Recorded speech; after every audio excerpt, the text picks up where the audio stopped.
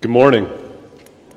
I'd like to extend a special welcome to our visitors who are with us this morning.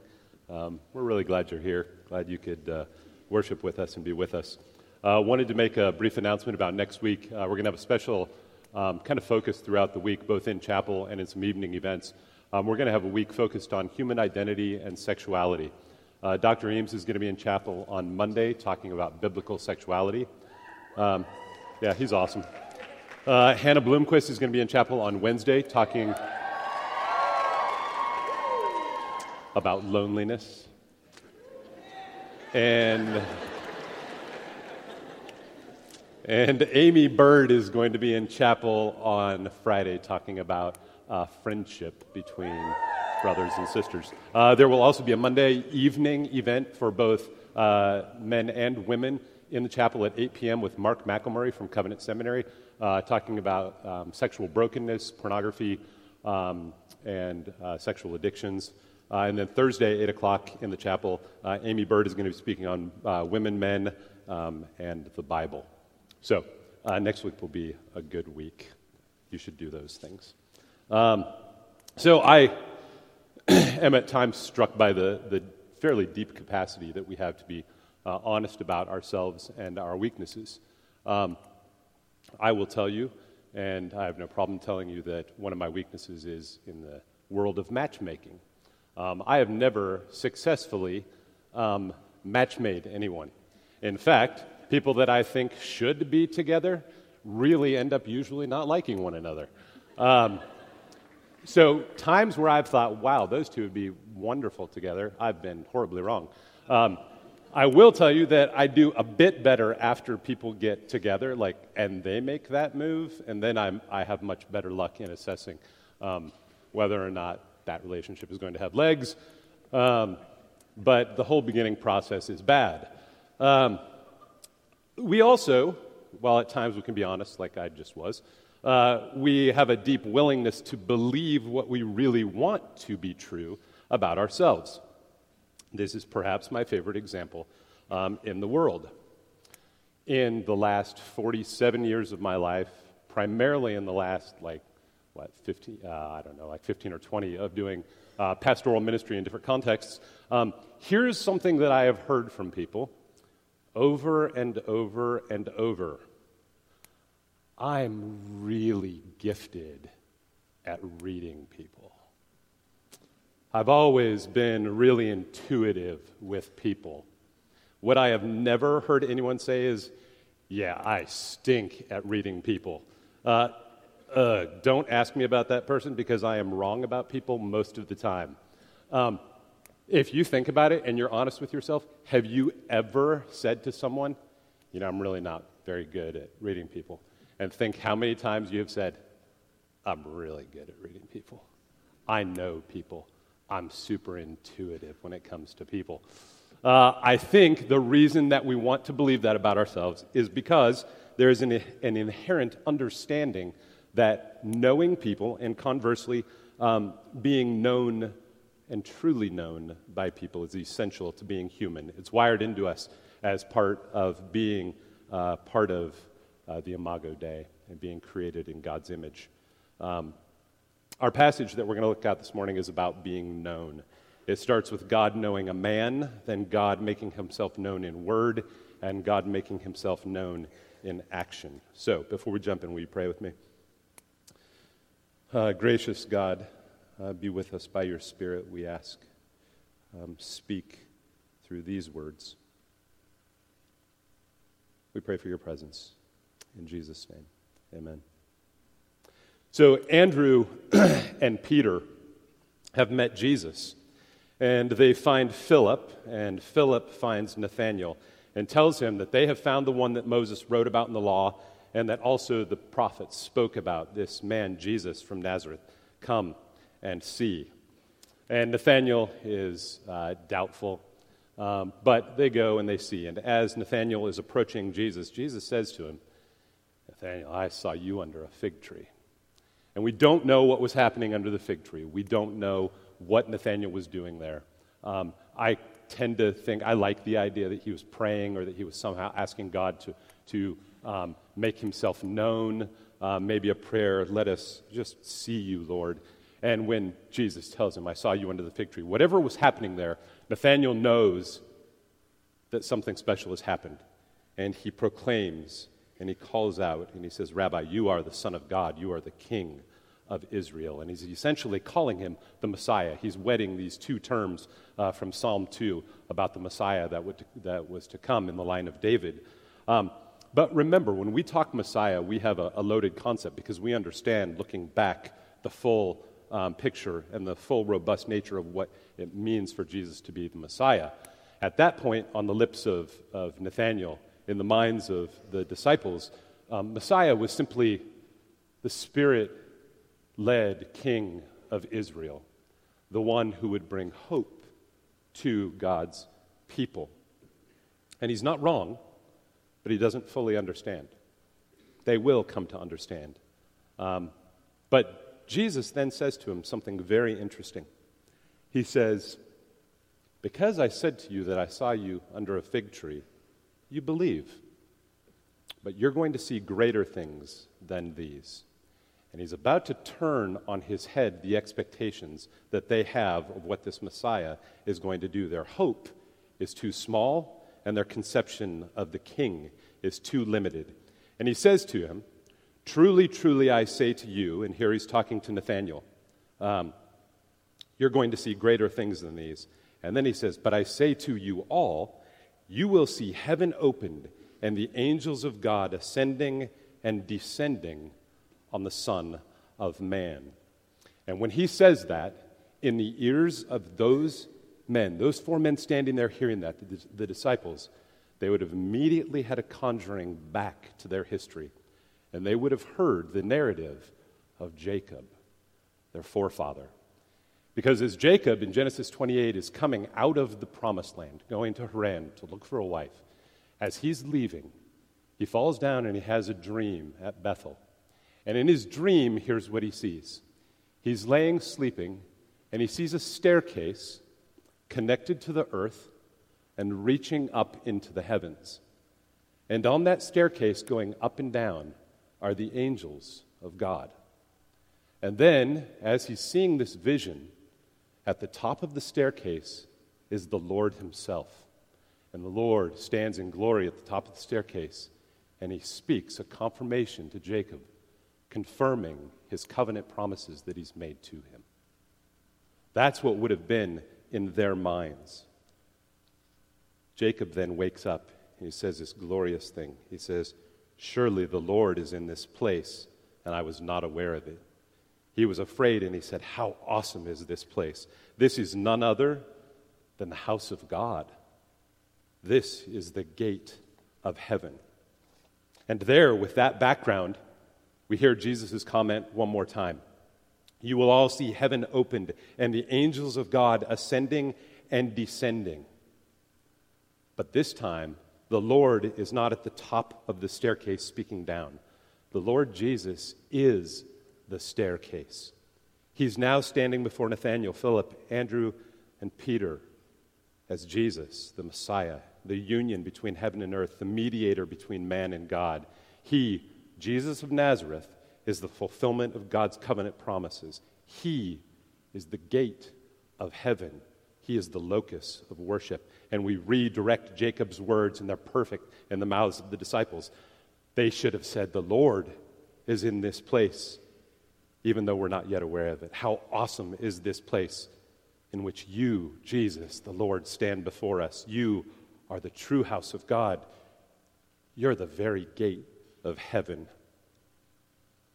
Jesus is beginning to reveal himself, first in word and coming in action.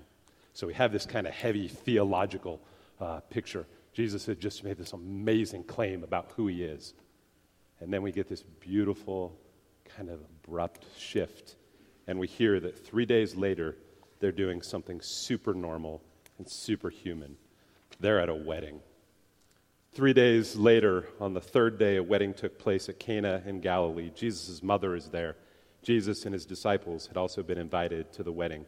All right, so they show up at a wedding, Jesus and his disciples, And again, when we think Jesus and his disciples at this point, I know we have a tendency to think Jesus and everything the disciples had experienced at this point, this is brand new. This is a group of disparate men that are following this man that they believe is the Messiah, the Spirit-led King of Israel, but they have no idea yet what it fully means. They're about to find out and about to begin to see as Jesus reveals himself. So they're at this wedding. And when we talk wedding, I know we bring our conception of a wedding, but an ancient Near Eastern wedding was a different animal. It was a massive celebration. It would have looked a little bit like this. We don't know everything and don't pretend to, but we do know a few pieces. One, the friends of the groom in the middle of the night would have gone from the groom's house to the bride's house with torches and lamps to get her. And as they're going, they would have been yelling and proclaiming and singing, "The bridegroom cometh, the bridegroom cometh." Now, when you hear that, you should hear Revelation in a different context. But that's what they're doing. They go and they get the bride and they carry the bride back to the groom's house. And then ensues a massive celebration, a feast, a wedding feast. It could have lasted a day, it could have lasted a week, but they were huge. And one of the massive parts was the sacred duty of hospitality. So the bridegroom was responsible for being the host to all of the people that would come, the friends, family, visitors, village. And they were a big deal in the community. There was even an ancient Near Eastern proverb that basically said, if you don't invite me to your wedding, don't expect me at your funeral. Right? So you had this deep sense of, I know, kind of harsh, huh? What if I didn't know you when you got married? But yeah, so this hugely important piece is this sacred duty of hospitality. So Jesus and his new disciples, they're there at a wedding, and something goes horribly wrong. When the wine was gone, that's not good. For the bridegroom, whose sacred duty is hospitality, his wedding is about to turn into an instance of disgrace and an instance of shame. And Jesus' mother sees it, and she knows what's happened. And she goes to Jesus and says, they have no more wine. And Jesus says something that might kind of set us off a little bit. It may sound a little bit wrong with his words, but hear it rightly. He says, "Woman, why do you involve me? My hour has not yet come."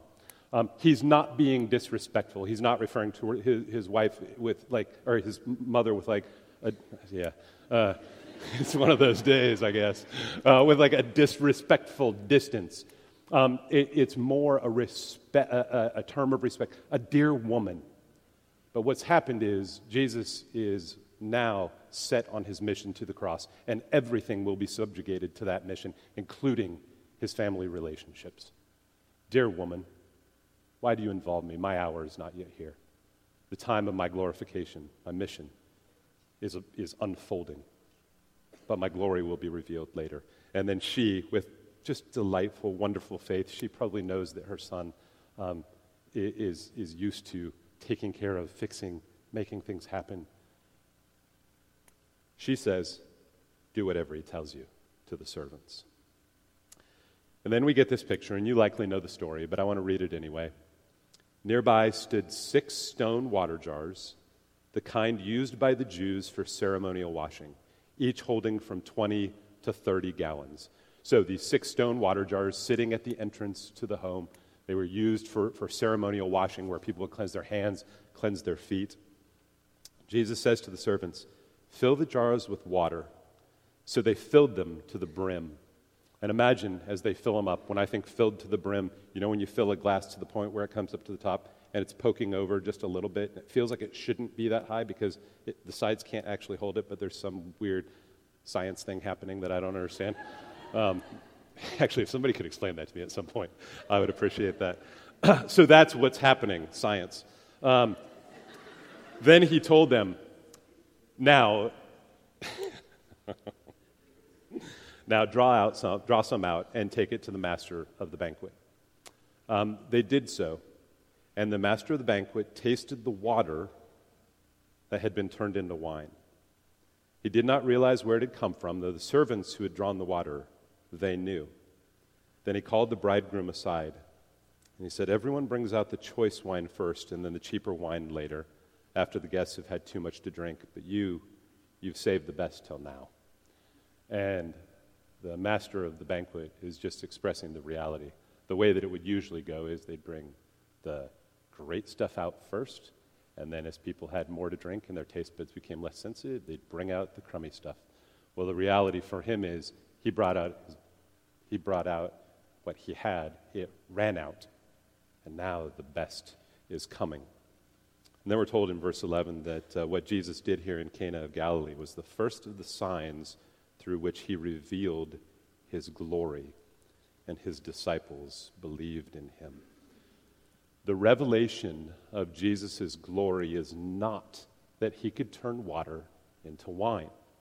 The revelation of his glory lies in the fact that on the heels of revealing his identity by way of word, when he told them that they would see heavens open and they'd see angels ascending and descending on him, the Son of Man, now he begins to reveal himself by way of miracle, by action. And he does it with these 6 stone water jars. They may seem like interesting ancient details that John gives us a picture of what they actually were, but they're incredibly important to the story and to Jesus' revelation of himself. The water jars were used for ceremonial washing, and they represent the old order that's marked by ritual law. And when they are filled to the brim, all the way to the very top, we get a picture of them having come to completion and conclusion. The old order is full. The old order is complete. And the new wine represents the new order that Jesus brings. An order that surpasses in every possible way the old order. So here is Jesus revealing his glory by revealing himself. He's the Lord who fulfills the covenant promises of God, the incarnate one who's the image of the invisible God, the one in whom God was pleased to have all his fullness dwell. And he reveals himself to them in this simple act, this filling of water jars and turning water into wine. And in the same way, he reveals himself to us in the everyday, in a wedding celebration, a classroom, a church service, a hospital room. But at this wedding, this humble wedding, we don't even know the groom and bride's names, right? We're given a glimpse into the new order that Jesus brings. We know that it's better than the old, it surpasses it in every way, but we begin to get a picture of it. He gives us a glimpse. And here is a picture, perhaps even a paradigm, of Jesus' salvific work. Because here's what Jesus does. He encounters what is, he turns it into something new with a view to what will be. So hear that again. In the salvific work of Jesus Christ, he encounters what is, he turns it into something new, but all with a view to what eventually will be. He encounters a wedding. He comes into this celebration, family, bride, groom. He comes into a wedding that is about to be a source of disgrace and shame. And what does he do? He turns it into a better wedding. He turns it into a source of joy, source of celebration. But he doesn't do so without a view to what will be. It's not by accident that Jesus' first miracle is done at a wedding. Because the wedding that this is pointing to and looking forward to, his first miracle is pointing forward to the consummated glory of the risen Jesus Christ in the new heavens and the new earth when we come as his bridegroom and we come to the wedding supper of the Lamb. The first miracle points to the final consummation, and it's intended, and we get a picture of his glory there. But to get to there from this wedding, it's going to come at a price. And it's going to come again at Jesus encountering something, turning it into something new with a view to what will be. And that something is the cross. He encounters the cross, which was an instrument of torture and pain To die on a cross was to die the most brutal death that the Roman officials could offer to anyone. They didn't die by a quick stroke. Eventually, when you're crucified, you're asphyxiated, and you hang on the cross, and your weight pulls you down. And when it pulls you down, your diaphragm contracts and you can't breathe. So you push yourself back up, suck in a breath of air, and come back down, and eventually they come by and break your legs so you can't push yourself up anymore, and you asphyxiate, and you choke, and you die. Jesus encounters this form of torture. And you think that you would want to say he takes this form of torture and he turns it into something new and better, but he doesn't. Instead, what happens is he turns it into something new, a far greater place of torture and suffering than had ever happened before. Because he, as the perfect, sinless Son of God, incarnate God, he goes to the cross and suffers punishment in our place.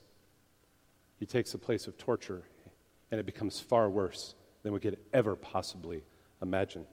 But he, again, does it with a view to what will be, a view to the atoning work that he would accomplish on our behalf for you and for me, personally, us in our brokenness, a gift that we no more deserve than that bridegroom deserved the water that Jesus turned into wine. And Jesus encounters us. And we know this, right? Prideful people who, left to our own devices, love self and hate God. He turns us into forgiven people with new hearts that actually desire God, with a view to the day where we will one day see him as he truly is. And those are awesome theological realities.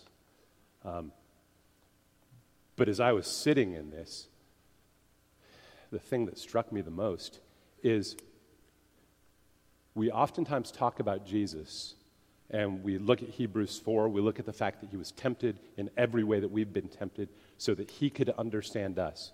But here's what's mind-blowing. God actually wants us to know him.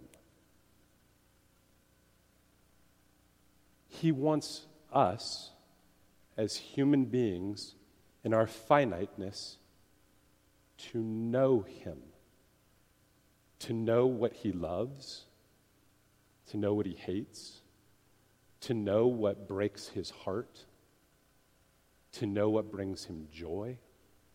God wants us as his people to know him. And so he reveals himself. He reveals himself in the Word. He reveals himself in action in our lives. He reveals himself perfectly in the Son. He reveals himself in all of creation, every place that our eyes look. He reveals himself in our body as believers, the church of Jesus Christ, indwelled by the Holy Spirit. But he doesn't do it, again, just so that we'll know. He does it again with a view to what will be. Because here's the thing. We will one day see him as he truly is. We will encounter God, and we will see him in his full glory.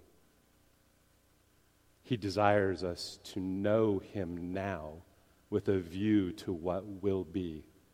And when we see him, we will recognize him, fall down and worship him, and love him for eternity. But he wants us to know him. And I think about my life, where I am. I want to know God. I want to know God in the good and the hard. I want to know God when I'm struggling. I want to know God when things are going well. Wherever we are, wherever you are, hear that the living God desires that you know him. And he has revealed himself that you might.